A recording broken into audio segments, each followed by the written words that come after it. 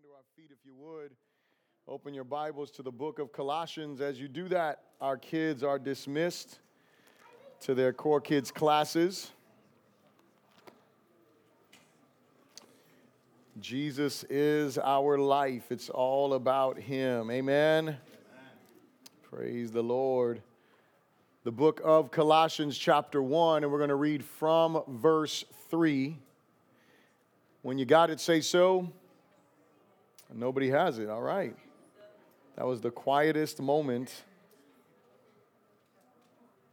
Colossians chapter 3. Just so you know, you should mark your Bible there for the next few weeks because that's where we're going every week, okay? Make it a little bit easier. Colossians chapter 1, verse 3. When you got it, say so.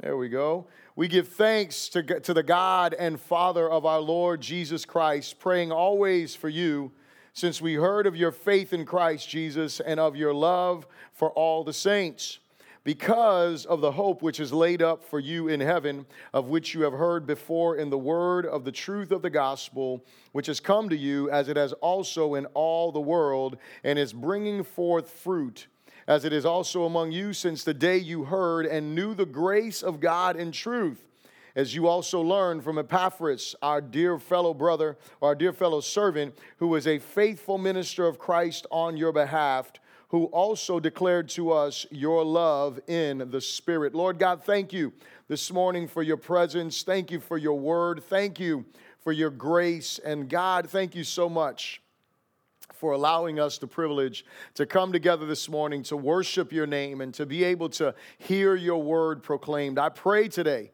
that you would give us ears to hear what you're saying to your church. I pray that you would help us, God, to grasp the truth of your word on a greater level, and that we would not just hear your word this morning, but that we would be doers of it. Let us respond in faith, Lord God. We pray all of these things in the good name of Jesus. Everyone said, amen. You may be seated in the presence of the Lord. If you do not have an outline, just raise your hand and the ushers will be sure to get you an outline. I want to make sure that you have an outline so you can follow along in the introduction of the sermon. You can also take notes. That's really important because I don't believe that you or I are going to be able to remember every single thing that is said. And so I think notes are important. Also, as always, a reminder, you are a disciple of Jesus. If you have put your faith in Christ, you are his disciple, and as a disciple of Jesus, you are called to make disciples. And so one of the ways that you help someone grow in their faith as you make disciples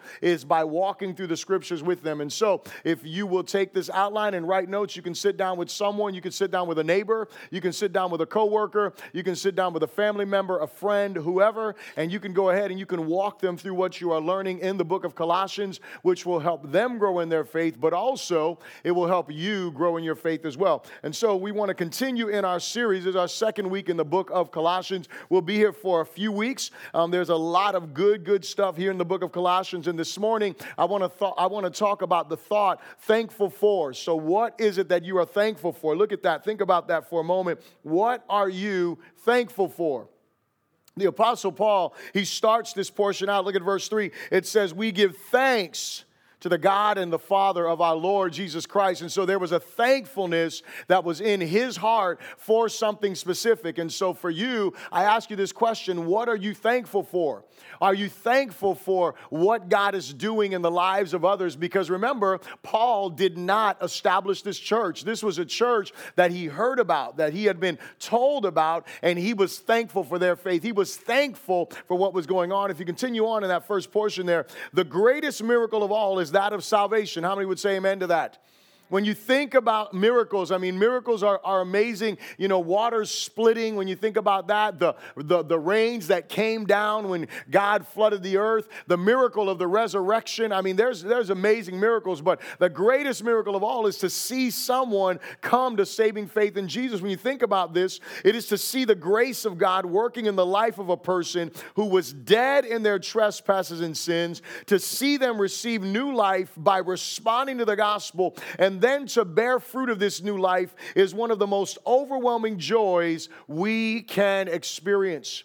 to see someone who was dead in their trespasses, someone who was rebellious toward God, someone who didn't walk with Jesus, to see them come across that line of faith, there's no greater joy than to hear about that. To hear someone's story, to hear someone's testimony of how God delivered them. I mean, that is an amazing truth and an amazing reality. I had the privilege last weekend, we did baptism, and so we were, initiating people really into the family of God, right, through the external proclamation of their faith in Jesus. And so I had the great privilege of baptizing my youngest sister. And, someone asked me on Monday, hey, how was your weekend? I said, it was great, man. I got to do something that I've been wanting to do for a long time, baptize the youngest of 6. And to see my sister do that was awesome. But you know what's really cool for me? We were talking on the phone, and I've talked to my sister. I mean, she's like, I call her my baby sister, but she's got to be like 30. I don't even know how old she is. But anyway, she's pretty, she's not a baby, right?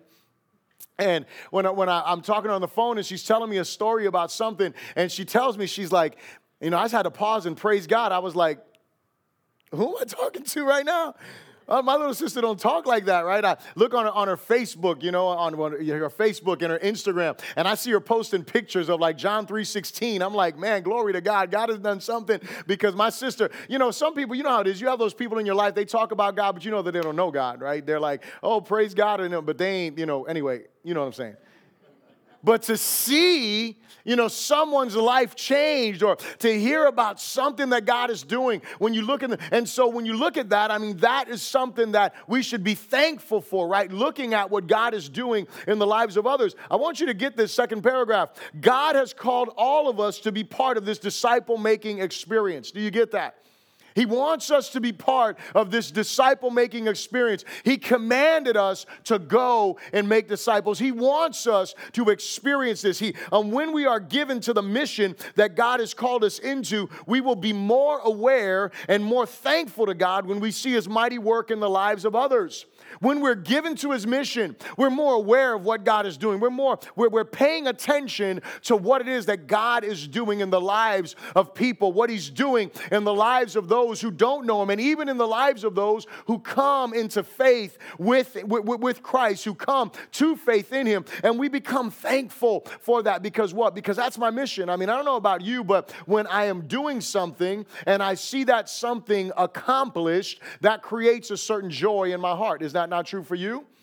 When you're trying to do something, when you have a goal in front of you, when there's a mission ahead of you, and when you see that these are the things that should be occurring, when it actually comes to fruition, it creates joy in you. And can I tell you something? We are part of a mission that is global. We are part of a mission that is beyond us. We are part of a mission that, you know what? You can rejoice when you see what's happening in the lives of other people. You should rejoice. That should cause great joy inside of our hearts. The Apostle Paul, last paragraph here, was thankful for the rooted faith of the Colossians. He was thankful for the rooted faith of the Colossians. Their faith was rooted in the life-giving, unchanging, Spirit-empowered gospel. And here's the deal. We must be thankful for those whose faith is such, and strive to ensure that our faith is rooted as well. Did you get that? We must be thankful when we see someone's faith that is rooted, when we see someone's faith that is growing. We must be thankful for them and look at them, but we can also see them and say, you know what, I want to make sure that my faith is rooted as well. I want to make sure that my faith is rooted the same way as theirs. I want to make sure my faith is growing. You know what's one of the most beautiful things for me? Whenever I see someone that comes new to the faith, man, when you come new to the faith, you're excited about Jesus. When you come new to the faith, man, you want to tell everybody about Christ. You don't care who it offends. You're not really worried about all that. You're just so excited about God. And you know what happens a lot of time for some folks that are older in the faith? We ain't like that anymore.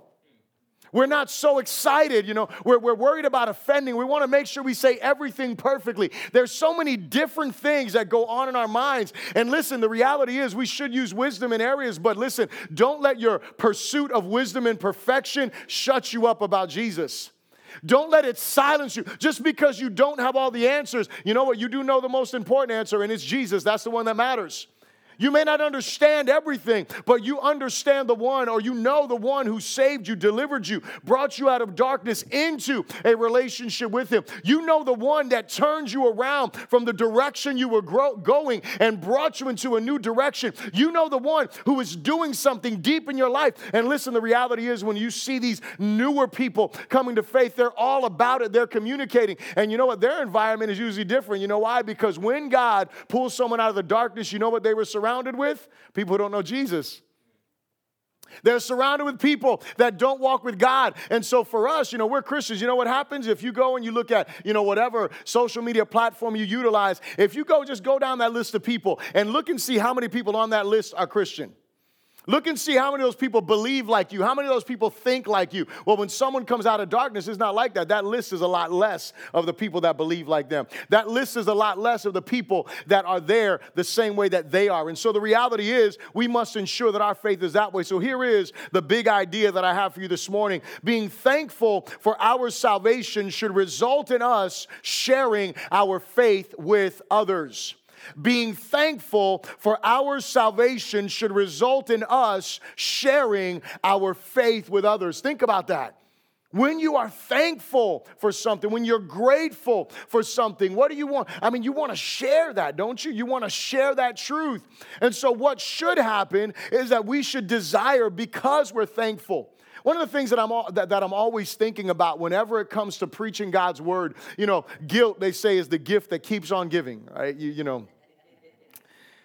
I'm a preacher, right? And it's like, we always, we joke once in a while, and it's like when you go to, seminary, you take a class called Guilt 101. So, that's how you motivate people, right? As a preacher, you motivate them through guilt. You motivate them, make them feel bad about stuff, and they're like, oh man, I got to do this. But you know what the reality is? First of all, that's not true. But here's the thing, right? So you're like, did that really happen? No, that doesn't happen, right? But the thing that occurs is that we feel bad about something and then we're moved to action because we feel guilty, because we feel bad about it. But can I tell you something? I want you to know this. Guilt is one of the worst motivators. You know why? Because it only lasts so long. When guilt is the only motivation you have, the things you start to do because you feel guilty, either A, you stop feeling guilty about it and you're no longer motivated to do it, or B, you just get tired of feeling bad about it and you're like, man, forget it. I'm just going to continue to do it. Hello, right? And so this is what happens to us. But can I tell you what the motivation has to be for us serving Jesus, and what I try to do and everything that I proclaim from this pulpit is I try to make sure that I point you to Christ, that way your motivation is not guilt. It's what Jesus did. Your motivation is not because you feel bad. When we talk about making disciples, I don't want to guilt you into going out there and discipling someone. I want to hopefully point such a glorious or paint such a glorious picture of the gospel and what Jesus has done on a weekly basis that you are motivated to go out there and make disciples. Because of what? Because you are grateful that Jesus delivered you. You are grateful because Jesus saved you. And because you are thankful, man, you just want to give glory and honor to God. And the best way to honor God is by what? Obeying his word. The best way to honor God is doing what he says. So I don't want you to be motivated by guilt. I want you to be motivated by thankfulness. And so the first thing I want to ask you to repeat after me is this: say, the fruit of grace is faith in Christ and love for the saints. The fruit of grace, or I was going to say the fruit of the gospel, is faith in Christ and love for the saints.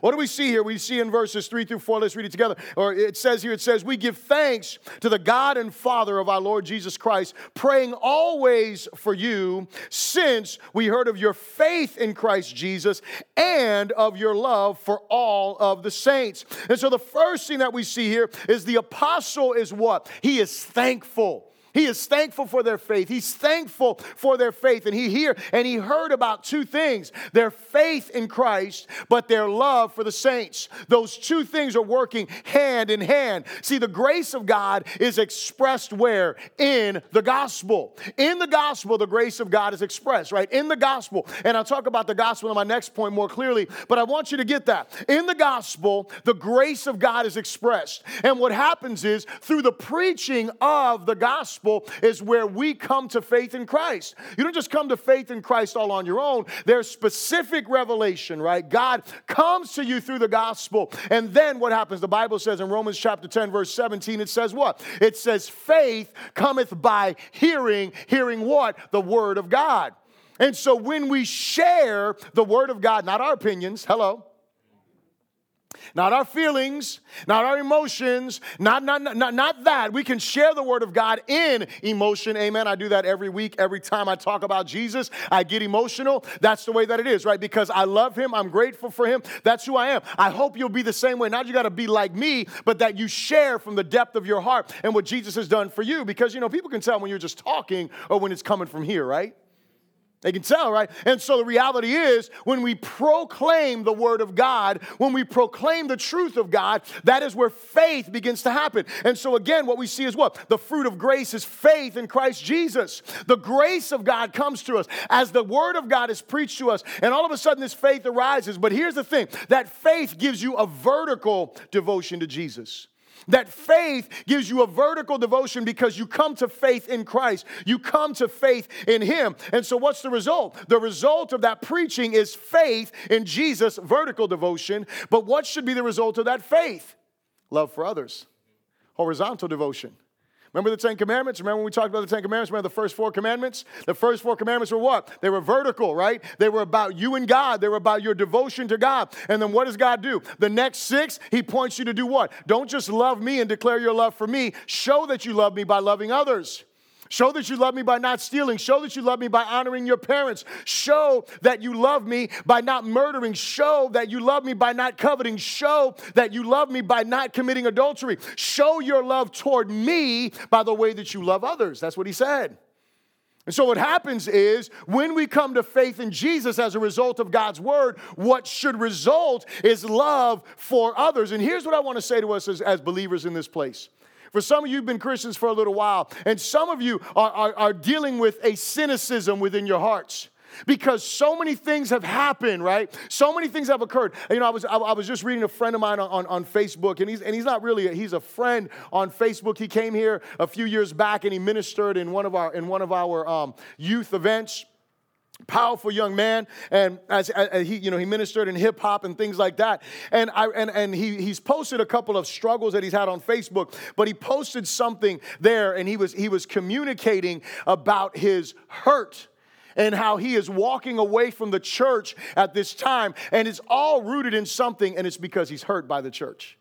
He's hurt by the church. And can I tell you something? Here's what we have to realize. When we talk about the church, we're not talking about a building. We're talking about people. Are we not? Right? We are the church. We as the church, guess what we are? We are imperfect. Hello, somebody. Right? So you know what that means? That means that we are going to hurt one another once in a while. Are you here? Amen. We're going to disappoint one another. We may say things that hurt each other. We may do things that hurt each other. We may not do things that hurt each other. Like no one called me. No one reached out to me. Things like that happen, right? Or someone says something or does something that hurts you. And so here's the thing. Not just that. That's like on a local level. But here's what happens too. Then you have things that are on a grander scale. You have things that are in our culture. Things that are on the media that are being blasted about the church. Things that are untrue or half-truths or things that are twisted. Are you here? Y'all know that the media don't always tell the truth, do you not? You know that, right? You know that everything that you hear, everybody thinks like, well, I Googled it. It doesn't, listen, just because you Google, just because it's in Wikipedia does not mean, hello, somebody, right? I see so many people quoting and I'm like, well, wait a second, but where did you get this information from, right? Like, where are you getting educated, right? And so sometimes I think, well, I Googled that, I saw it on the news, it has to be true, hello. It's not a reality. You have to do some research and you have to look into things to find out the truth. But here's what I want to tell you is that we must fight against the cynicism that seeks to quench our love and devotion to one another. Are you here? Because our love for one another is missional. Why do I say that? Because Jesus said that they will know that you are my disciples because of your love one for another. Did he not say that? And so if we are not loving each other because of cynicism, because of hurt, because of things that are going on inside of us, then you know what happens? We quench the missional side of our relationship. And then what happens is we're divided, and guess what Jesus' prayer was? Jesus' prayer was, Lord, let them be one as you and I are one, so the world may know what? That you sent me. So you want to know one of the key factors to us being effective evangelistically, to be effective in making disciples, it's our love one for another. And listen, I want you to know love is not bound up in a minute and 30-second greeting. Hello, somebody. It's not. If it is, that's a problem, right? If that's the only place that you show love to brothers and sisters, listen. We have signups today for Connect. I hope that you are going to bombard Pastor Chad, and that way you can get connected with brothers and sisters in Christ. Listen, if the only time that you see my face is on Sunday morning, there's a problem. Well, maybe just me, but I'm talking about everybody. If the only time we see each other is Sunday morning, there is an issue. We are supposed to connect as a body. We're supposed to be in each other's lives. We're supposed to love and care for one another. But we have to be committed to that portion of our mission that we communicate every week of growing together in love. The enemy wants to do. He wants to divide us. He wants to keep us separated. And that way we're not loving the way that we're supposed to. The second thing I'll ask you to repeat after me is this. Say, the source of our faith must be the gospel. The source of our faith must be the gospel. It must be the gospel. Look at what Paul says in verse 5. He says, because. Say, because. Now, what did he just say? He said he gives thanks to God the Father, Lord Jesus Christ, praying always for you. And you can also, when you look at that, he was actually saying we give thanks always to God for you, praying for you, since we heard of your faith, since we heard of your love. And then he says why love and faith exist. He says because. He's pointing out why this faith exists, why this love exists. It's because of the hope which is laid up for you in heaven, of which you heard before in the word of the truth of the gospel, which has come to you, as it has also in all the world, and is bringing forth fruit, as it is also among you, since the day you heard and knew the grace of God in truth. Now, the first thing that I want to say before I get into this next point is that when you read this prayer in the Greek, this is like one long sentence, right? It would be in English what we would call a run-on sentence, right? I've concluded that I'm really supposed to be a writer in Greek because I love run-on sentences, right? They like sentences that never end, right? And so when you look at Paul, like if you look at this, there's like all kinds of commas and comma and comma, and he never like stops. And it's this expression. It's like this moment of expression that is so overwhelmed with feeling and emotion. And so this is what Paul is communicating. And so he's letting them know the reason why they have this hope, or the reason why they have this faith and they have this love is because of this thing that is called hope. The source of motivation for the faith and love of the Colossians that they had was brought by the message of the gospel. What is it that the gospel promises us? The gospel promises us in its totality. It promises in the greatest level. It promises us a future. Now, a lot of us, we don't think about heaven, especially if you're younger in this room, like you don't think about heaven often. Like you're not thinking about, I could die tomorrow. Like that doesn't happen. But can I tell you something? This is just a reality. We don't know when we could die. We don't know when we're going to die. That's just the truth.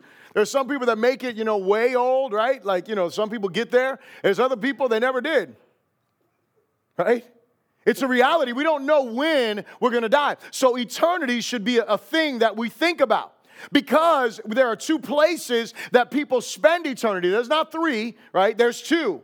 There is one. There is heaven with God that you spend, and it's not just good people, great people. It is saved people that spend eternity in heaven with God, right? That's where I want everyone that I know and love and everyone sitting in this room to go. Spend eternity. That's a long time, right? I'm just saying, like, no beginning, no end. It's just forever. But then there's another place, and that place is hell. It's a place of suffering. It's a place where there is nothing good there. It is a place of torment. That is a place where one of those two places is where people will spend eternity. And so no matter how young or how old you are, you should be thinking about eternity and realize that the only reason why people spend eternity in hell is because they reject God's offer of Christ. They reject God's offer of salvation. They reject the reality that we are all born into sin. They reject the reality that no matter how good we try to be, we are never good enough. And God doesn't say, hey, you're good enough. You made it. You hit the checklist enough. If you read the book of Romans, you'll find what? That the whole point of Romans, as he's talking there, is that we are saved by faith. We are saved because of what God has done in Jesus Christ, where no one is good enough to keep the law. That's what he's talking about there.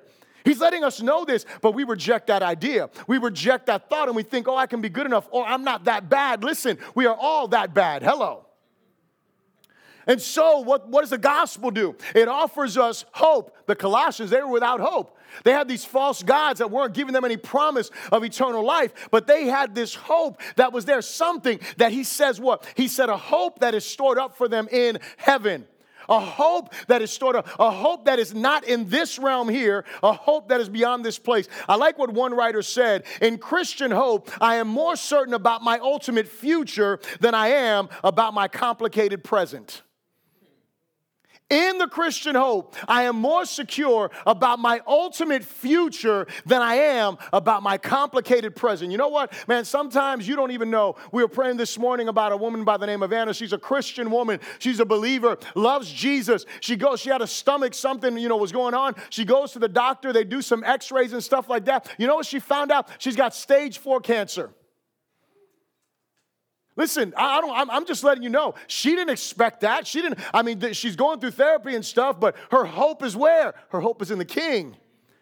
See, that's what the gospel is about. It is about a king who created us with a purpose. It is about a king who created us good and righteous. It is about a king who has been good. And you know what we decided to do? We decided to reject that king. That's what our father Adam and our mother Eve did. They rejected that king's reign and rule. And because of that, we all suffer the consequences. We see those consequences in the world in which we live.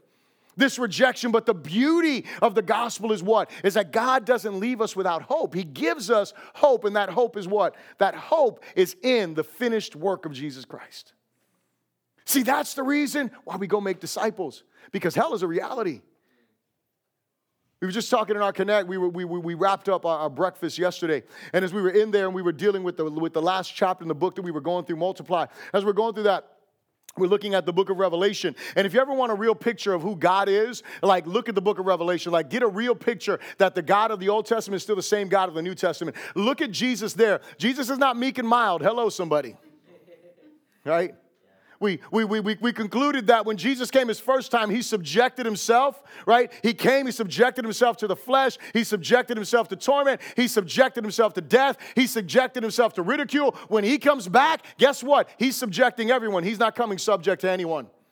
That's what the king is coming to do. He's coming to reign. He's coming to rule. And you want to know what? The truth is, when you read Revelation, you find what it means to be God's enemy. God's enemies will meet him, and it's not going to be a fun meeting. It's not going to be a joyful moment. And we as Christians have to recognize we have the answer. We have what they need in the gospel. And the beauty of this is that the people in Colossae, they heard the message of the gospel. They responded in faith, and they had this hope that was within them. I was reading this book. It's called Necessary Endings.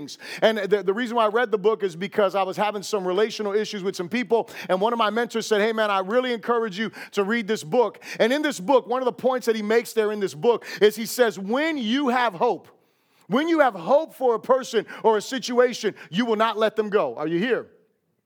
When you hope, and it's talking about in a business setting, in relational settings, right? When you have hope that someone's going to, if you have an employee that is there and that person is you're hopeful that they're going to change. You're hopeful that they're going to get it. You know what you do? You counsel them. You give them advice. You give them coaching. You give them direction. And you're hopeful. You're like, man, this person is going to change. And you continue. Even though they don't change, even though they don't listen, even though you have meeting after meeting, session after session, they never change. They continue to go back. They continue to have the same excuses. And you know what happens? Until hope dies in you, you'll continue to work with that person.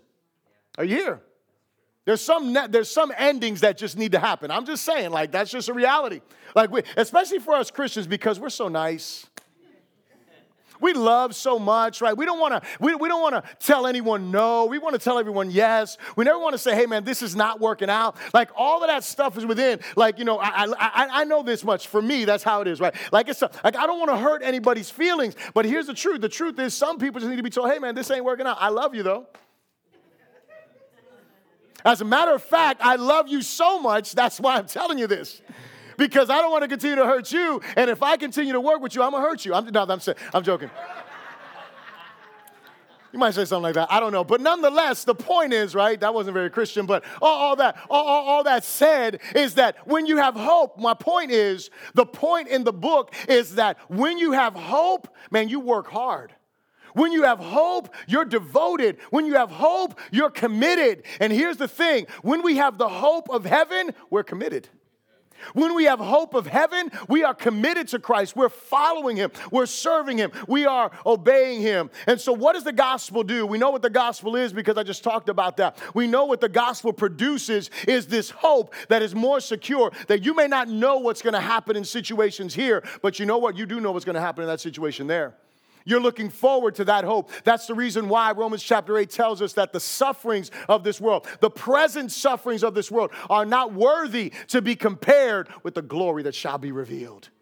See, that is a beautiful thing that encourages our hearts. So what does the gospel do? It brings forth fruit in all the world. That's what the text just said to us. It's bringing forth fruit everywhere, not just in some places. See, here's the thing that Paul was trying to do. He was trying to let the Colossians know that they were part of a grand movement of God because the message they had believed and embraced was the seed of truth that was springing up with rich fruit all over the world. And can I tell you something? It's the same way today as it was in AD 60. Are you here? The same gospel that was being declared then is the same gospel that's being declared today. I like the way the Message, Eugene Peterson, he translated the Bible to the Message version. And I don't necessarily like all the things in the Message, but I do like this particular statement. He says, the message doesn't diminish. This is his translation of this verse. The message doesn't diminish or weaken over time. It's the same all over the world. Can I ask you a question? Do you believe in the power of the gospel?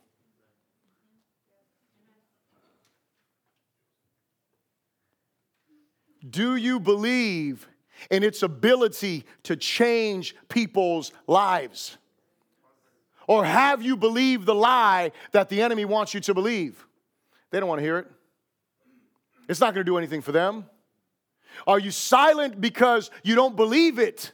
See, because Paul was trying to get the Colossians to understand, listen, this gospel that you're rooted in, this gospel that has you here, this gospel that brought faith to you, this gospel that not just brought faith to you, but produced love for others in you, that gospel, that same gospel is not just producing fruit in you, it's producing fruit all over the world. Everywhere that it goes, it produces fruit. See, we have to understand that this word that we have been given, this message that we have been entrusted with, this is a message of power. This is a message that is still able to change lives. Hello, somebody. This is that same message, and we must believe the same things. The third thing I'll ask you to repeat after me is this. Say, a solid faith must become a shared faith. A solid faith must become a shared faith. And if you're taking notes, I'm going to ask you to write the word shared down on your paper, and I'm going to ask you to put a little equal sign next to it, and I'm going to ask you to write disciple making. And so in other words, what I'm saying is that a solid faith must become a disciple making faith. A shared faith is a disciple-making faith. That is what you and I are called to. Look at verse 7. It says, as you have learned from Epaphras, our dear fellow servant, who is a faithful minister of Christ on your behalf, who also declared to us your love in the Spirit. So we learned last week what, and I repeated this earlier today, the book of Colossians is written to the people in Colossae, and the Apostle Paul is writing to them, even though he did not establish this church. church. It was believed that Epaphras was one of the disciples that was made while Paul was in Ephesus for the 3 years that he was preaching there. They're only, Ephesus and Colossae, they're only a few miles apart in distance. And so what is traditionally understood is that because of this verse, Epaphras was the one who went where? He went to Colossae and he began to preach the gospel. And he was what? He was the founder of this church. That's an awesome thing. His faith was solid, and what happened? He shared that faith. He became a disciple maker, which is what we are called to do. Are all of us called to plant a church? No, we're not all called to plant churches. Are we all called to go overseas or anything like that to go? No, we're not all called to do that. But every one of us is called to make disciples. Every one of us is called to share our faith. And I want you to understand something. The reason why I said shared equals disciple making is because sharing your faith is not just telling someone about Jesus who has never heard it. It can be reminding someone about Jesus who knows him. It can be encouraging someone's faith. It can be building someone's faith. It's not a either or, it's a both and. It is telling people about Jesus who don't know him, but it is also building faith in Christ for all of those who do know him that you happen to have relationship with. And so when you look at this guy by the name of Epaphras, there's probably only one other group of people that I would say whose faith might have been more solid, and that would have been the actual apostles who walked with Jesus, right? Because they walked with Jesus, and so they were discipled directly by Christ. But Epaphras was discipled by the apostle Paul. And so what I want you to see here, what I want you to see is that Epaphras, he gives us some examples of what it means to make a disciple. The first thing, if you're taking notes, you can write this down. He was a disciple first, and he remained one. Here's what I mean by that, is that Epaphras was the mission, and then he became part of the mission. He was the mission, and then he became part of the mission. That's what happens to us, is that we were the mission. At one point, I was the mission, right? I was the mission. I was the one that was lost. Jesus said, I came to seek and to save that which was lost. So I was the mission. And the moment that I got saved, you know what happened? I became part of the mission. I'll testify. I'll tell you this real quick. The day I got saved was a Friday night. I was messed up on drugs. My mom led me to Jesus. After she led me to Jesus, the next morning, I didn't think there was anything smoking marijuana. There's something wrong with that. I just want to let you know that. But here's the thing.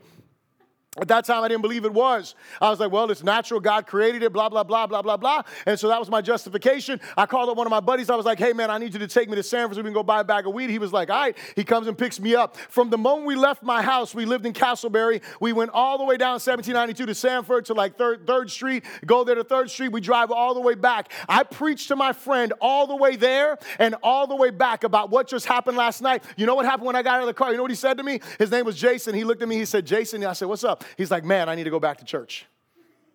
Why do I share that story? I'm not telling you to go and tell someone, hey, take me to buy a bag of weed so you can preach to them. That's not what I'm telling you. I'm telling you that story because I was the mission on Friday night and Saturday morning on my way to go buy a bag of weed. I was part of the team mission. Hello, somebody. I didn't know what I was doing was wrong. I didn't understand that. And God didn't need me to be perfect. I was a guy that was on his way to go buy a bag of weed, to go smoke some weed and all that kind of stuff. And the Holy Spirit was convicting the guy that I was driving next to, because God is not looking for perfect vessels to make disciples. He is looking for willing vessels. I'll say it like this. You grow as you go. Are you here?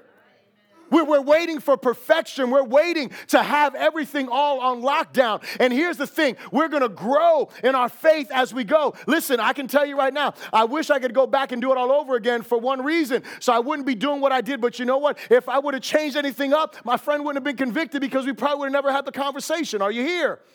So God uses the foolishness of this world to confound the wise. The question is, are we available? So the first thing that Epaphras does is he remained a disciple. How do we know this? Because he remained in fellowship. He's called a fellow servant. Right? He's called a fellow servant. And what is he doing to Paul? At the end of this, look at verse 8. It says, who has declared to us your love in the Spirit. So what was he doing? He was being accountable unto the ones who had discipled him. That's what being a disciple is.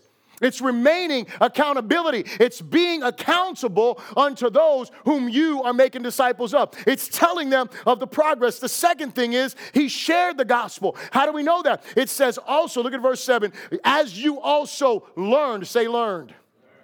And Jesus was talking in the book of Matthew, I think it's chapter 11 or something like that. He says to them, all who are heavy laden, come unto me and find rest. And he says this, he says, and learn from me. When he says learn from me, it's the same word that is used right here. Learn from me. In other words, what did Epaphras do? He shared the gospel with them. And then the third thing is he taught them the truth. So he was patient with them as a disciple maker is. He was patient in teaching them the truth. And number 4, he sought counsel or help from those more mature than himself to benefit those he was discipling. What was he doing here? Why was this letter written? It's because he was in over his head. He didn't know what else to do. He had preached, he had taught, he had given them the answers that he had, and he said, you know what, Paul, I need help, man. You help me grow my faith. This is what I've taught them. This is what's going on over there. What do we do about this? He went and sought outside counsel for them. And so again, the first thing is what? He was a disciple and he remained one. You got to be a disciple before you can make disciples. You were the mission. Now you got to be part of the mission. The second thing is he shared the gospel. He went to a place where the gospel had yet been preached and he declared it unto them. And so we need boldness from the Holy Spirit to share the gospel. The third thing is he taught them the truth. And the fourth thing is he sought counsel or help. Here's the thing. As we make disciples, we should, I hope, come up into situations where we need outside help. Where we need to go to more mature disciples. We need to go to people who have been in the faith a little bit longer. We need to have conversations with them and talk with them. And can I tell you something? I consider myself to be a mature Christian, right? I've been saved for over 20-something years. I've been preaching the Bible for 16 years here and for about 4 years before this. So that's a long time being in the scriptures. And let me tell you something. I was telling you all about a conversation I had with someone the other day. A lot of the stuff this person is communicating, I'm way over my head. But you know what I'm doing? I am studying because I'm praying for this person. Because you know what I do? Let me tell you what I do. Whenever I speak to someone that is in a condition that is not a Christian, this is only by the grace of God. When I see them, I don't see where they're at. I see the kind of person they're going to be for Christ. When I see someone that's stubborn, someone who's hard-headed, someone who's always got an answer, I'm like, man, I can't wait till Jesus gets a hold of that heart, because that person's going to be stubborn, they're going to be hard-headed, and they're always going to have an answer for Jesus, and that's what we need. We need some people that are staunch about their faith, that are living their faith, that are bold in their proclamation. But you know what? That stuff doesn't happen if we are not committed to making disciples. If we're not committed to sharing our faith. So here's my closing question for you. Have you trusted Jesus as your Savior? That's the first question, because I don't know. I would assume everybody yes, but you know what? Maybe you haven't. If you have not trusted Jesus, today is the day for you to put your faith in him. Today is the day for you to call upon him. Today is the day to say, God, I need you. I need you to save me. I need you to deliver me from my sin. I need you to fill me with your spirit. So that's the first question. And the second question, for those of you that say yes to the first one, here's the second one. Are you sharing the gospel out of gratitude? Not out of guilt. Out of thankfulness. Because you're so thankful, you just can't shut up because you want to declare who Jesus is. And so if you say no to either one of those questions, today's the day to call upon him. And if you say yes to both of them, then amen. Let's continue on in the work of the gospel. Amen? So I'll stand on our feet. Let's pray together. Father, we come to you today with humble hearts. And we pray in the mighty and glorious name of Jesus that your power, that your presence, that your revelation would fill our lives, that we would walk with you, that we would share your gospel, that we would be disciple makers as you've called us to be. Lord, I pray that thankfulness, that gratefulness would motivate our hearts for what you have done. I pray for anyone in this place that does not know you today. May they call upon you. May they be saved today from their sin. And may you fill them with your Holy Spirit. And may they live for your glory and for your honor. And for us, Lord God, who has said yes to you, let us keep saying yes to you every day, to the mission with which you have called us. God, glorify yourself in our lives. We pray this all in Jesus' good name. And everyone said, amen. Come on, give the Lord a hand of praise.